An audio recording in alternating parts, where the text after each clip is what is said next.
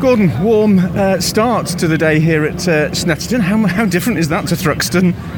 Yeah, it feels like a long break, and it feels like we've gone from winter to summer in one foul swoop. So yeah, it's going to be a scorcher, I think, tomorrow more than anything else. But yeah, it's nice for the sun to be out, especially when the fans are coming back, you know. We've got a hot track in prospect, not least of all heat in the car as well. The option tyre and the track temperature is going to affect the tyres. Big considerations this weekend. Yeah, there's a lot going on this weekend because of even just the entire allocation. Obviously this is the first time that the championship's really started at Snetterton with this allocation of tyres, because everyone used the hard tyre at Thruxton. So there's a lot for teams to get their head round.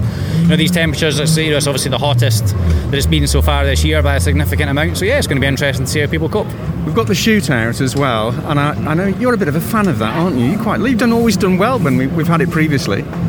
I think the shootout's really good. It puts a bit more pressure on, and it's I think it's something that adds a little bit of spice to qualifying, something a little bit different. So yeah, hopefully first things first, we're going to try and make the shootout. But it's very close out there. So yeah, we'll try and get into that top 10 and give it a rip from there. Just finally, as you've been driving round, you can see faces trackside again. We've got fans back, which is great to see, isn't it?